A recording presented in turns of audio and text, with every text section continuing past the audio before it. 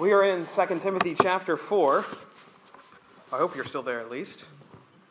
This is part number 18, if you can believe it. We've gone through 18 different sermons as we've gone through these three books of the Bible, 1st and 2nd Timothy and now Titus. And now we come to the very last chapter of 2 Timothy, Paul's final piece of writing. It is, of course, the last piece of scripture that he will ever write. And here I think that it will be really relevant for us to look at this chapter in that light. We said at the beginning of this whole entire study, as we were embarking upon studying the pastorals, that these letters are really Paul sort of passing the baton, so to speak, from his own sort of really tight grip, so to speak, on the apostolic ministry of the gospel and the early church, and he is now kind of handing that off to these younger guys, both Titus and Timothy. He's giving them all he ever has learned and come to know through his years in ministry and what he has come to understand about the ministry. Now he is placing Timothy, he is giving him sort of this primary position as the primary gospel voice, so to speak. And the reality of Paul's soon or near death, it will be very explicit in this chapter, throughout chapter 4. Of course, as he says in verse 6, he says, "My time of departure is at hand." He knows that his time of death is near. Either he had a date of execution that he was given, handed to him perhaps by a Roman governor, or perhaps it was just something that he felt within him. That he felt that his season, his time, his life was nearing an end. But regardless, the end was close. And he felt it. He knew it. And so this inspires this entire book of 2 Timothy, but also, I think, especially this last chapter, which is some of the most solemn writing that Paul ever does. Some of the most personal, too.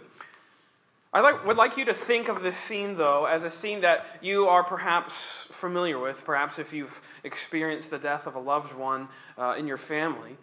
It's that scene of the loved one pulling you close and bringing you closer to give you one more thing that they have to say.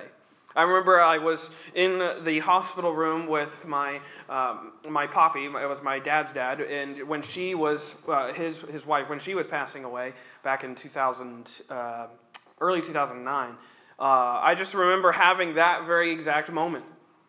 When she went through this terrible ordeal and she was passing away, it was that time when we thought that we were going to lose her. And then as the Lord would have it, she was able to regain some of her lucidity, and all of the family was able to come and, so to speak, have some last words with her. And I always remember that specific moment, and I think about that moment here. That Paul is bringing Timothy close. He's drawing him even closer than that. He's giving him some final parting words. One last word, so to speak. And such is what he kind of hints at the beginning. Those very first few words of this chapter in verse 1 where he says, "I charge thee therefore before God." As it was in Pastor Nathan's translation, "I solemnly charge you."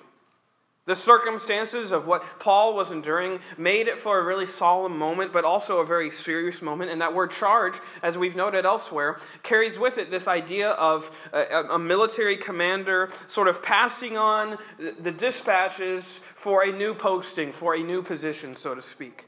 He's giving Timothy new orders, and that's exactly what Paul is doing here. And I think he gives them these dispatches, these orders, in three different ways. I want to look at them tonight really quickly. So in verses 1 through 5, I think first of all we have a charge for stubborn proclamation. A charge for stubborn proclamation. Look at it again. I'm going to read verses 1 through 5. "I charge thee therefore before God and the Lord Jesus Christ, who shall judge the quick and the dead, at his appearing in his kingdom. Preach the word. Be instant in season and out of season. Reprove, rebuke, exhort with all longsuffering and doctrine. For the time will come when they will not endure sound doctrine, but after their own lust shall they heap to themselves teachers having itching ears. And they shall turn away their ears from the truth, and shall be turned unto fables. But watch thou in all things, endure afflictions, do the work of an evangelist, make full proof of thy ministry." I think throughout these pastoral epistles, what is revealed, among many other things, of course, is Paul's sort of stubbornness in the way that he preached. The word that appears so often throughout each of these letters, including the one to Titus, is that phrase, sound doctrine. You can really hear it as if this is the whole thing that Paul had come to reduce, well, maybe not perhaps reduce, but to condense his entire ministry into, that he is going to live, preach, profess, proclaim, and do everything he can for the sound doctrine of God. And such, too, is what he is wanting Timothy to revolve his entire ministry around. And this is where we get that simple charge there in verse 2. Preach the word. The word there, that word, is a stand-in for the entire gospel of God. Preach all of this. Preach the sound doctrine. It encapsulates all of that good news that Jesus, the one who is, he says in verse 1, judges the living and the dead, is the same Savior who saves sinners, as we noted in the first letter in chapter 1, verse 15. You can hear it in Paul's voice. Preach that word, Timothy. Don't forsake that word. Preach it boldly. Preach it only. Preach it always. Preach this gospel and don't shy away from it. Don't get turned away to any other thing, any other word, any other message. Preach this word, and this word only. This word, of course, the gospel, is the most urgent message which Timothy could relay. Such is where we get that phrase in verse 2 where he says, be instant in season and out of season. It has the idea in mind of be ready at a moment's notice. Always be alert. Be ready at all times to give the gospel, to preach the good news. This is an urgent message. And if we stop and just think about it, is there anything that is more urgent than declaring the good news that King Jesus has come and died for sinners, that those same sinners who rebelled against him might have eternal life with him? It's the most urgent message that we could ever announce. It's the most revolutionary gospel that we could ever preach. It's the one that was entrusted to Timothy, and guess what? It's the one that is entrusted to you and me as well. Being instant in and out of season, so to speak, being ready at all times to preach this word isn't necessarily just for preachers. It's for all of those who are in the church. That this is our mindset, this is our motive, this is our drive. That this word drives us. And who are we to let this news stop with us? Who are we to let the news, the urgency of the gospel message that Jesus has come to save sinners, who are we to let that news stop on our ears? Such is why he's charging him to preach it, to proclaim it at all times. It's a pertinent message for Timothy. Because I find it fascinating how he explains the context. Because look at verse 3 again, where he says, for the time will come when they will not endure sound doctrine. But after their own lust, they will heap to themselves teachers having itching ears, and they shall turn away their ears from the truth, and shall be turned unto fables. Soon, Paul is saying, this sound doctrine of God is going to fall out of favor. There is going to be a movement, so to speak, a wave in the church, where they'll no longer be satisfied with hearing about this message. It's going to fall out of favor. It's going to fall out of popularity. And you're going to be tempted, Timothy. You could hear it in Paul's words. You're going to be tempted to preach something else. You're going to be tempted to preach according to the whims of those to whom you are preaching to.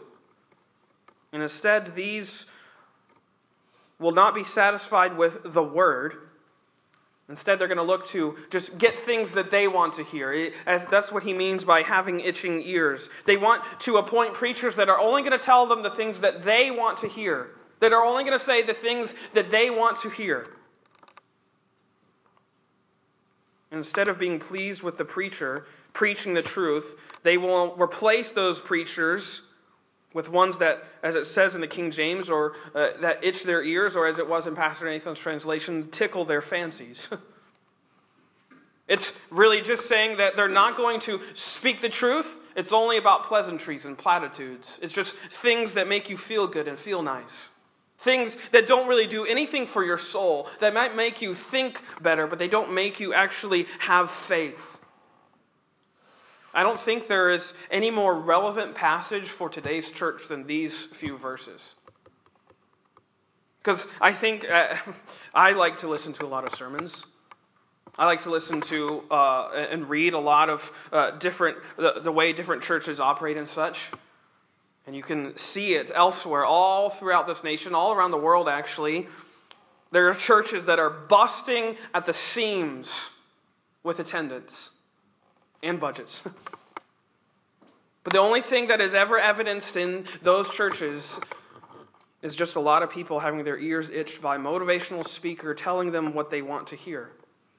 Telling them that they can think better or live better or have their best life now, or as one preacher says, that you can live every day like a Friday, whatever that means. You can have that sort of good feeling as you come out of church. And I think nothing makes me sadder than that. The guy who wrote that, I won't name names, you can ask me afterwards. He has a congregation that houses 20 to 40,000 people. Nothing makes me sadder than seeing a preacher have that many people in the palm of his hand listening to him, and he leaves them with nothing. He leaves them with nothing in the way of eternal life. Nothing in the way of truth. That's what makes me sad. Because he gives them no words about Jesus. He gives them no words, as Paul says, that reprove or rebuke or exhort them with any sense of patience or doctrine. Instead, they're just given pleasantries and platitudes that they can build their life on. But those pleasantries and platitudes are like the foolish man that Jesus talks about, who builds his life upon the sand, who is quickly washed away when the waves of storm and trial hit. Those sorts of things do not last. They are empty. They are fragile.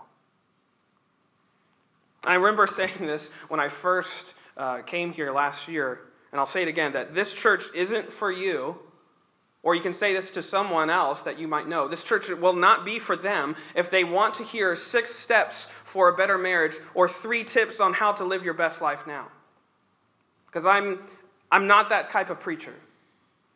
And I pray to God that I will never be that type of preacher. Because the only thing that I ever want to be known for is that I preached the Word, the whole counsel of God. That this good news of Jesus living and breathing and dying for sinners like me, wretched sinners like you and like me, is the only message I ever want to be known for. This gospel right here that Paul talks about at length, not just here in Timothy, but through Romans, throughout all of the scriptures, we can even go back to the Old Testament. This is the entire news that I ever want to be known for. Not for itching your ears, but for speaking to your souls. Yes, I want you to have a life that is free from suffering, but I can't promise you that, or I can't give you 6 tips on how to make that go away. I can't give you any sort of secret formula to follow that can get rid of anxiety. But guess what I can point you to? I can point you to a Savior who clings to you in your anxiety. I can give you a Savior who is with you in your trial, who is with you in your grief, who is with you in seasons of death. I can give you that person. Because he's with you every single step of the way. As he says in Psalm 23, through the valley of the shadow of death, he is with us. This to me is, I think, what Paul is intimating to Timothy, and it speaks to me greatly. That this gospel of God, the sound doctrine of the fact that Jesus Christ came to the world to save sinners, this is the only news that we need to hear. I will be honest with you, it's probably not always the news that you want to hear. I'd rather learn a secret formula that can teach me how to live better and live every day like a Friday. But I don't know what that formula is. I don't think one exists. But this is the only news that we need to hear. There's never a moment, I think, when you and I do not need to hear that this Jesus came into the world to save sinners. And that even worse, you can never save yourself. But that even better, that this Savior has come to save those who cannot save themselves only by the power of His grace, and that alone. I don't think there's ever a moment where we do not need to hear that. It's something that I think is always in season, if I may be so bold to say. And it's hard because we don't like hearing that we're powerless, or that we're inadequate, or that we're ineffective, or that we're impotent at ever accomplishing this certain thing. We don't like hearing that news. And that's part of hearing the gospel. It's hearing that you are absolutely inadequate at this law that God commands you to keep. But guess what? Also, that's where the gospel comes in. Because there is one who was adequate in your place. And He stood in your place and was fulfilled all of the handwriting that was against you. He took it all away and He fulfilled every point of the law in your place. That's preaching. That's preaching the word. And I think this is what Paul is intimating to Timothy to preach. Preach this word. Don't shy away from it. Don't be afraid from proclaiming it, even when you think that you're the only one preaching it. Even when you think that it's fallen out of favor with all those around you, preach this word. In season and out of season. And this is what he calls them to in verse 5. But watch thou in all things. Watch, be alert, be attentive, be calm and collected and cool and assertive in knowing that this message is true. And watch and be alert. Because there's afflictions all around you, Timothy. There's going to be an enemy that is ever watching to destroy you, to take you down, and to distract you. But this word, Timothy, this word is your lifeline. This word is your message, and it's your motivation, and by it you are able to endure, he says. This is the only message you are to proclaim, Paul, I think, is telling to Timothy. It's the only message that we have to proclaim too. It's a charge for stubborn proclamation. But look at verses 6 through 8. We have Paul's charge for simple pursuit. He says, "For I am now ready to be offered," verse 6, "and the time of my departure is at hand. I have fought a good fight. I have finished my course. I have kept the faith. Henceforth there is laid up for me a crown of righteousness, which the Lord, the righteous judge, shall give me at that day, and not to me only, but unto all them that love his appearing." These are some of the most personal words, I think, that Paul ever penned as he's writing here in this last chapter in 2 Timothy. And I think he's explaining this life of, I like to call it, simple pursuit. It's a life that you can read it. You can read Paul's words is certain of a righteousness that wasn't his own. You want to know what a life of simple pursuit looks like? It's one that is lived in the certainty, in the confidence that there's a righteousness that is not yours, and it's given to you by faith, and that's what keeps you. That's what sustains you. That's what motivates you, what pushes you, what holds you, what holds on to you even when you feel like giving up. And I think only in that reality could Paul write these words. Because look at what he says again. Look at verse 6. I am now ready to be offered. He's ready to die. Paul says here that I'm ready for death. Because why? He doesn't see his death as something that is fearful. He sees it as an offering to God. He sees it as himself, giving himself as he says in Romans chapter 12, as a living sacrifice. His life wasn't of value to himself for any sort of monetary gain or sort of personal acclaim. It was a life that was being lived for someone else. A life that was being lived for God himself. I go back to these words. Let me read them for you quickly. Acts chapter 20. This week I wrote down the right references. Acts chapter 20, verse 22. I've read these verses recently, but they appear to me to be so relevant, especially to this conversation. Here in Acts chapter 20, he is about to leave. He's about to go, leave Ephesus, and go back to Jerusalem after spending many years in this church ministering. Listen to what he says, verse 22. And now, behold, I go bound in the Spirit unto Jerusalem, not knowing the things that shall befall me there, save that the Holy Ghost witnesseth in every city, saying that bonds and afflictions abide me.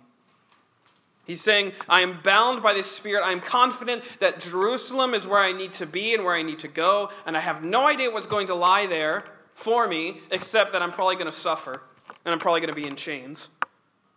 But I love what he says in verse 24. But none of these things move me. I'm not shaken by them. I'm not afraid of them. I'm not scared of them. I'm not stirred by them. Neither count I my life dear unto myself, so that I might finish my course with joy, and the ministry with which I have received of the Lord Jesus, to testify the gospel of the grace of God. He's ready for death. Why? Because he knows that his life isn't the point. He says, I don't count my life of any value except that I might finish my mission, that I might finish my course with joy, he says. He's ready for death. Also because he knows that death isn't the end. I love how he says there in verse 6, where he says, for I am now ready to be offered, I'm ready to be sacrificed. And he says, and the time of my departure is at hand. He's hinting again, I know that death is not the end. I'm going to be with Jesus. And a departure from here is actual presence with this king that I've been preaching about for so long. This king who met me on that Damascus road and redeemed me from my sins in the very point, in the very mission of actually committing sin. That this one I'm going to be in the presence of. That's what it means to depart this present life. He's ready for death. Look at verse 7, though. I think he's also ready for rest. Because he says, I have fought a good fight. I have finished my course. I have kept the faith. You can hear in Paul's words just how exhausted he is. You can sense that he has just been running and fighting and pursuing and pushing and ministering and having sleepless nights and being shipwrecked and being beaten and being spit upon and being thrown out of cities. Just a constant life of event after event that's pushing him to the brink of physical exhaustion, but also spiritual exhaustion, and he is fatigued. And I think he's ready. He's like, God, I'm ready to just sit down. To sit down and be at rest. He's ready, as he says elsewhere, for his faith to actually become sight. He's ready for that moment. When this keeping of the faith is no longer something that is on his charge to do. Because there will be no more reason for faith. Why? Because he can see that Jesus, that King who saved him face to face. And also think, as he says in verse 8, that he's ready for righteousness. Notice what he says, henceforth there is laid up for me a crown of righteousness, which the Lord, the righteous judge, shall give me at that day, and not to me only, but unto all them that also love his appearing. The righteousness that you and I have here and now is a righteousness of faith only. It's righteousness that we believe in, that we cling to, based on the Word of God, the Word of Jesus. We believe in that Word, and that Word which promises us a righteousness, a completeness, an enoughness that was accomplished for us, that was won on our behalf by someone else. We believe that. But guess what? The good news of this gospel also guarantees us that there's going to be a day when you will actually become righteous in and of yourself. Your whole being is going to be made perfectly righteous, not because of anything you did, but because of Jesus. He's going to make you perfectly holy, complete, and enough, and righteous. This is that day of glorification that's talked about in Romans, and I think that's what Paul is hinting at here. He's thinking of that day when he's going to be crowned, when he's going to be adorned with a glorious righteousness that's not his, but is Jesus's, and it was given to him by faith. And now it is really his, that now he has been, because he's been washed in the blood of that Lamb, Jesus Christ. Paul spent his life pursuing this. A life of simple pursuit, so to speak. And I think this is what he's getting Timothy to live for.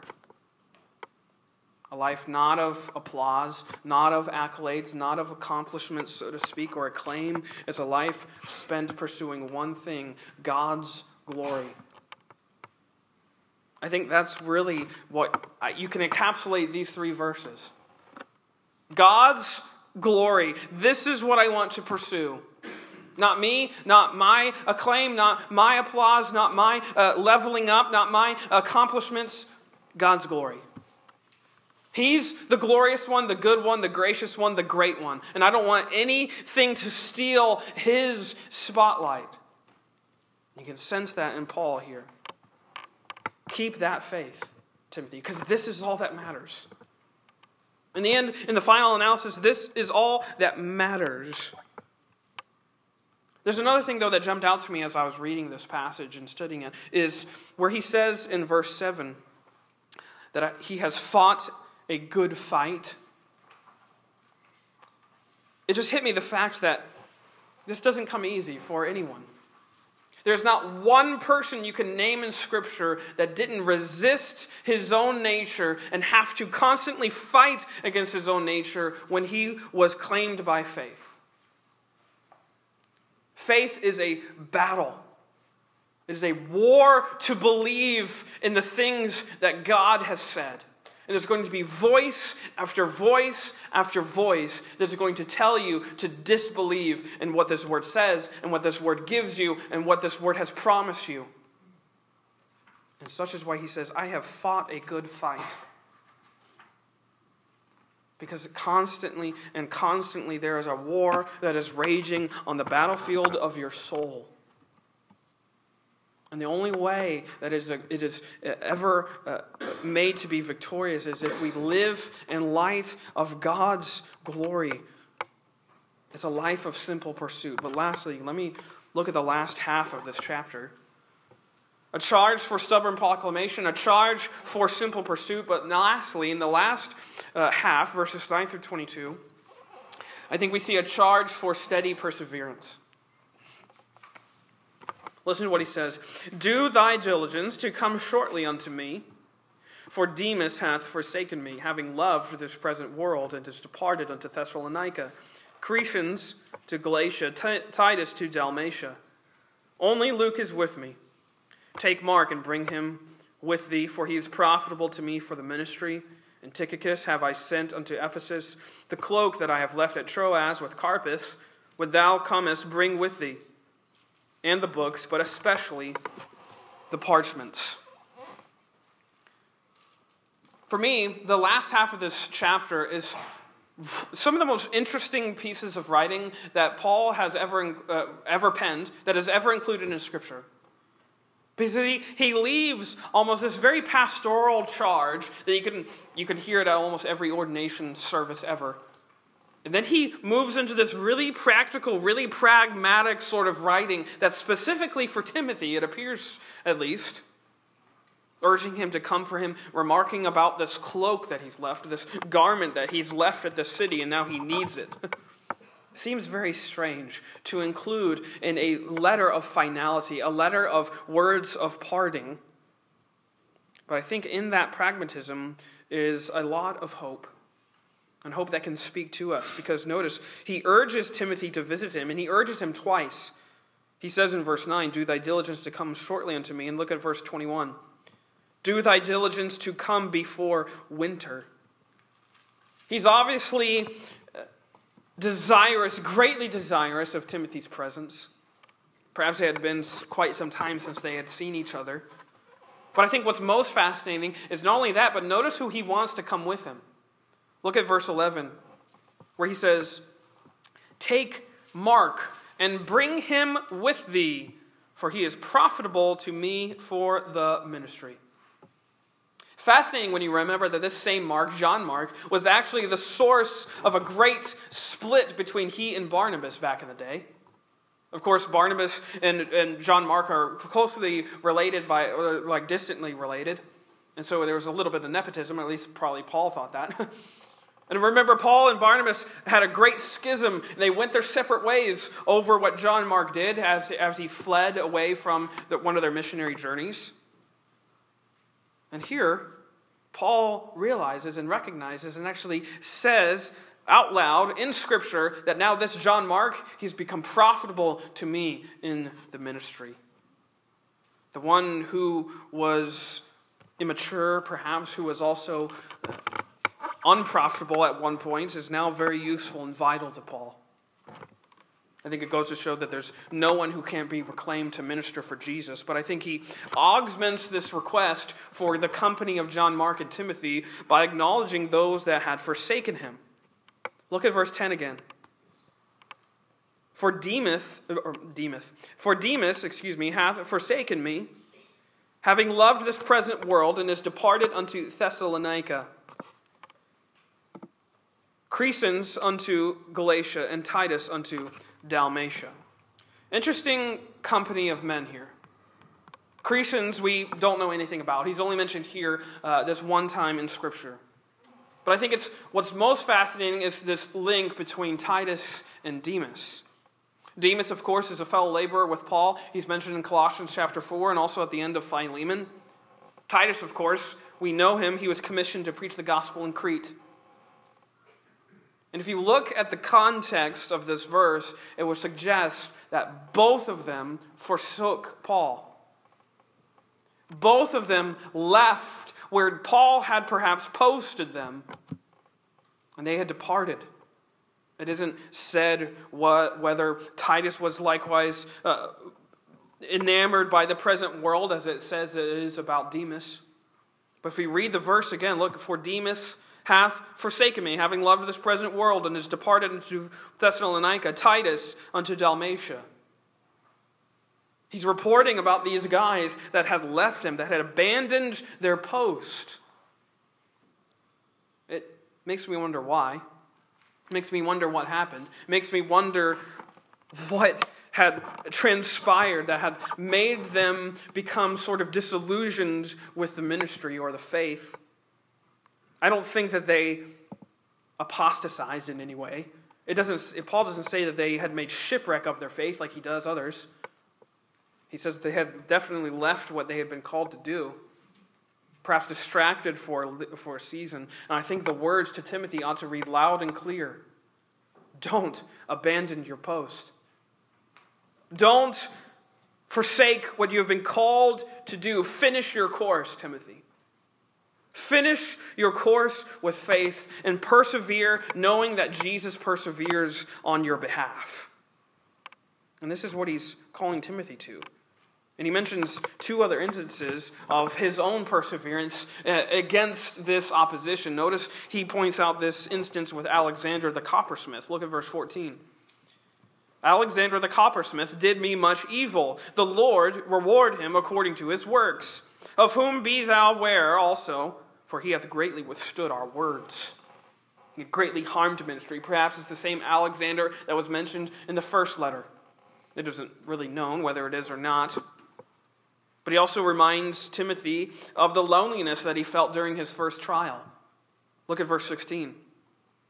At my first answer, that is, my first defense, my first trial, no man stood with me, but all men forsook me. I pray God that it may not be laid to their charge. He reminds Timothy that get used to being alone sometimes. Because when you're in the ministry, you have to persevere and stand even when no one else does. And I did that. I did that in my first answer, Paul says. And why could he make such a claim? Well, if you look at this last half, there's two really amazing things that jump out to me. First of all is the fact that if you look at it again, Paul wasn't truly alone. Because look, if you look at verse 11, he says that Luke was still with him. Luke, that faithful companion, that doctor and physician who, yes, wrote our Gospel of Luke, was with him all throughout Acts. He wrote Acts 2. And he was with him through almost all of the journeys which Paul took. And he saw all the suffering and the heartache. And here at the very end, Luke is still there. Luke is still with him. But look also at verse 19. Look at all the names that Paul mentions. Salute Prisca and Aquila, and the household of Onesiphorus. Erastus abode at Corinth, but Trophimus have I left at Miletum, sick. Do thy diligence to come before winter. Eubulus greeteth thee, and Pudens, and Linus, and Claudia, and all the brethren. It's a plethora of names. It's a who's who of all these people that are serving in these different locations. And I think it goes to show that Paul wasn't truly alone. That even though he felt alone, that there was a lot of people still working and ministering for the sake of the faith.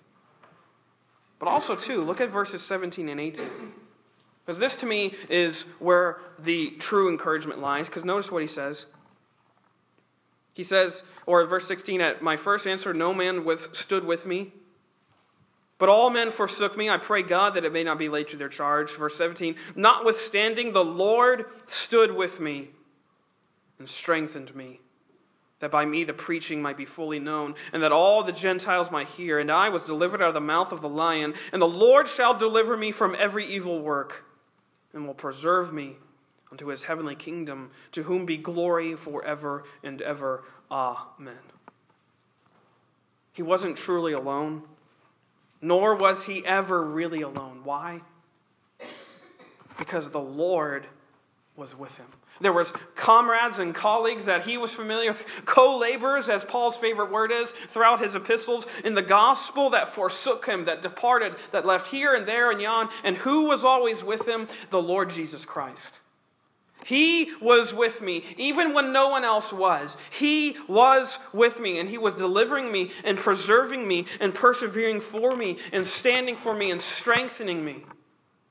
And he says, even now, as he nears the end, what does he say? The Lord shall deliver me. He will. Whether it be he delivers me out of this dungeon and into life and ministry again, or he delivers me out of it into eternal life with him, either way, I'm going to be delivered. The hand of these Roman tyrannical rulers will not win. The Lord will deliver me. He will take me and deliver me out of the mouth of the lion, he says. This is God's persistent promise for you and for me too.